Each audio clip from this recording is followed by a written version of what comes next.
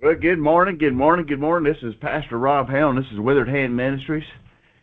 And we're on this faith-filled adventure again with 40 Days in Prayer, from Words to Relationship, a book called Why Pray by John DeVries, missionary to India.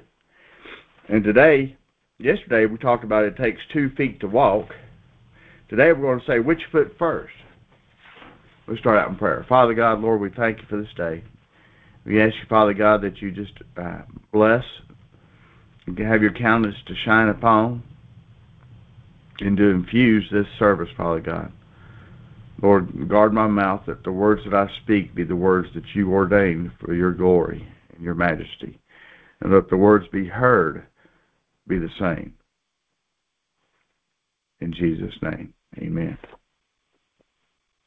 All right. Jesus tells us the way to perfect rest is to be yoked to him. Matthew 11:28 through 30. That statement seems contradictory to me. Bearing a yoke is hardly a symbol of rest. Oxen yoked together are not put in that position to sleep. We yoke animals to put them to work. Why then does Jesus say, "Come to me, all you that are weary and burdened, and I will give you rest. Take my yoke upon you and learn from me, for I am gentle and humble in heart, and you will find rest for your souls. For my yoke is easy and my burden is light." I think Jesus is talking to that little boy we mentioned in the previous reading, day 8, who was running furiously up and down the sidewalk, trying to fly a kite without any wind. He's burning himself out running, and his kite is not flying. He's not yoked to Jesus, for if he were, the divine wind would be blowing, and he would only have to raise the kite to the air for it to take off. One of the major false impressions of Christianity is that we are saved to experience idle rest. But Jesus does not save us to take an eternal nap. He saves us to be eternally productive. Amen. We become weary and burdened out of doing good things for Jesus through our own efforts. We run and run, but nothing seems to take off, and all appears wearisome and heavy. The church leaves a wide wake of burned-out workers. It's not that the work is wrong, but without divine energy, we quickly are consumed by all the work to be done. Jesus is saying that the cure for our weariness is to be yoked to him. How true. We are no longer an agricultural people, so the image of yoke means little to most of us. If we change the illustration to a more familiar one, maybe we can see better what Jesus is saying. Think of a Marine parade in which everyone is in step and the whole company moves smoothly as one body. Or imagine a military funeral with 6 Marines in full dress uniform carrying a casket. The timing of their movements is incredibly exact. Excuse me. Nose running. They move together as one. That is what being yoked to Jesus means. It means walking in step with him. What would it look like if in the middle of the military parade, one Marine fell out of step with all the others? He would stand out, to say the least. What would happen if just one of those 6 Marines carrying a casket was out of step with the other 5? He'd trip in the casket and cause the others to stumble. Farmers have told me that if 2 horses yoked together do not move in step, they really make no progress at all. Jesus is telling us in order for us to have rest in our work, in order to gracefully produce fruit for him, we must be in step with him spiritually. So it becomes a serious matter to determine which foot goes first.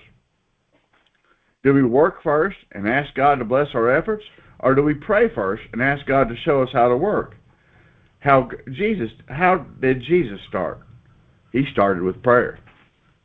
Being idle is not a great problem of the Western church. Many evangelical churches resemble frenzied beehives of activity. the overflow with programs. Yet we accomplish very little because we are out of step with Jesus. We often run the church like a corporation with planning, meetings, goals, objections, and we have it all figured out. We bless it with a word of prayer, asking God to give us success so that the world might know how smart we are.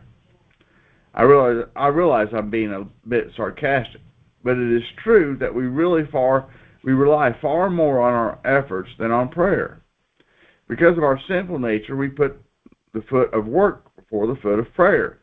Each time we do that, however, we should remember the picture of the military parade in which one soldier is out of step with the other soldiers. When we start walking in step with Jesus, we start with the foot of prayer, not on the foot of work and human plans. When we start with prayer, we find rest and joy. A backward glance will make us laugh as we wonder in amazement at the unbelievable, humorous, and unexpected ways God uses us when we walk in step with Him. See Galatians 5:25. Things happen that defy our planning, showing that God is in control. And we rest, we relax as we, in prayer, snuggle into God's lap, and with His arms around us, when we pray, He drives us in His great tractor around His magnificent farm. Reflect and discuss. Are you in step with Jesus? Praying first and then working. Give illustrations. To walk with Jesus, meditate. To walk with Jesus, you must start on the foot of prayer. Amen. I'll relate a couple of stories to you. The saying, first one's a saying, comes out of the Jack Reacher novels of all places, but I think it's very appropriate. The author writes, "Man plans, but God laughs." Ain't that true? I'll tell you a story about Jesse Duplantis, the famous preacher out of Baton Rouge, Louisiana. Well, one that makes you laugh so much when you watch him. He's a very funny individual.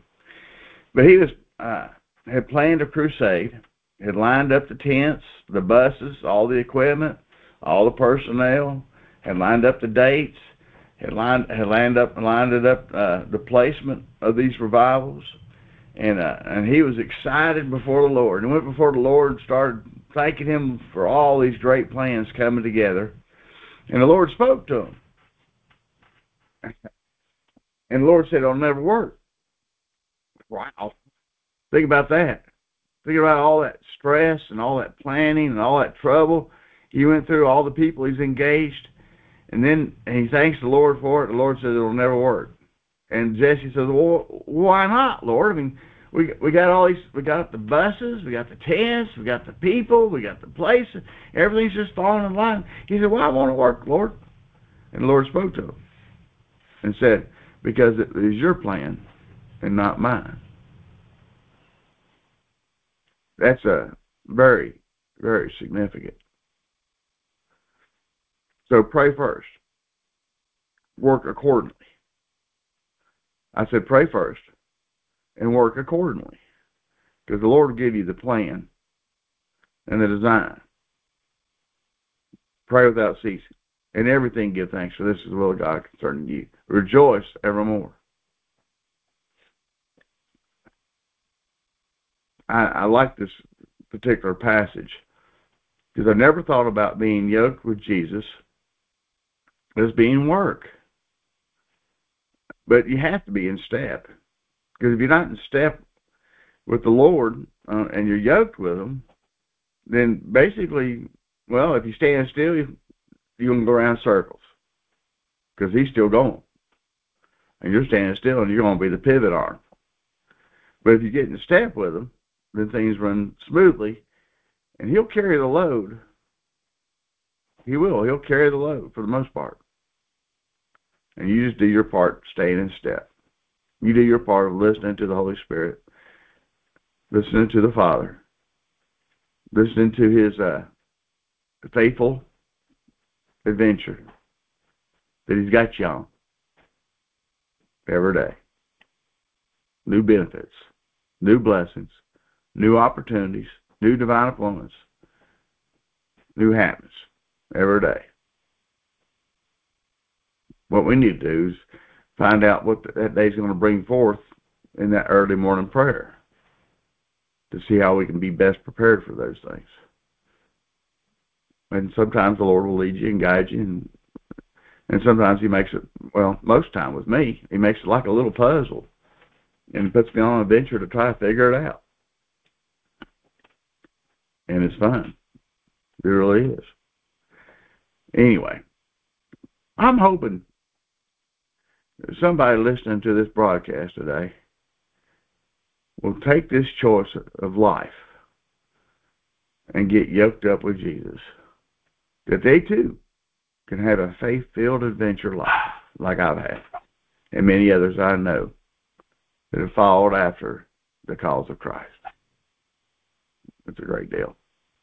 Well, Father, Lord, I pray that you bless those that hear this recording or see this recording, that you make your countenance to shine upon them, be gracious to them, that lead them and guide them, surround them and comfort them, Lord, and fill them to overflowing with your purpose and destiny for their individual life.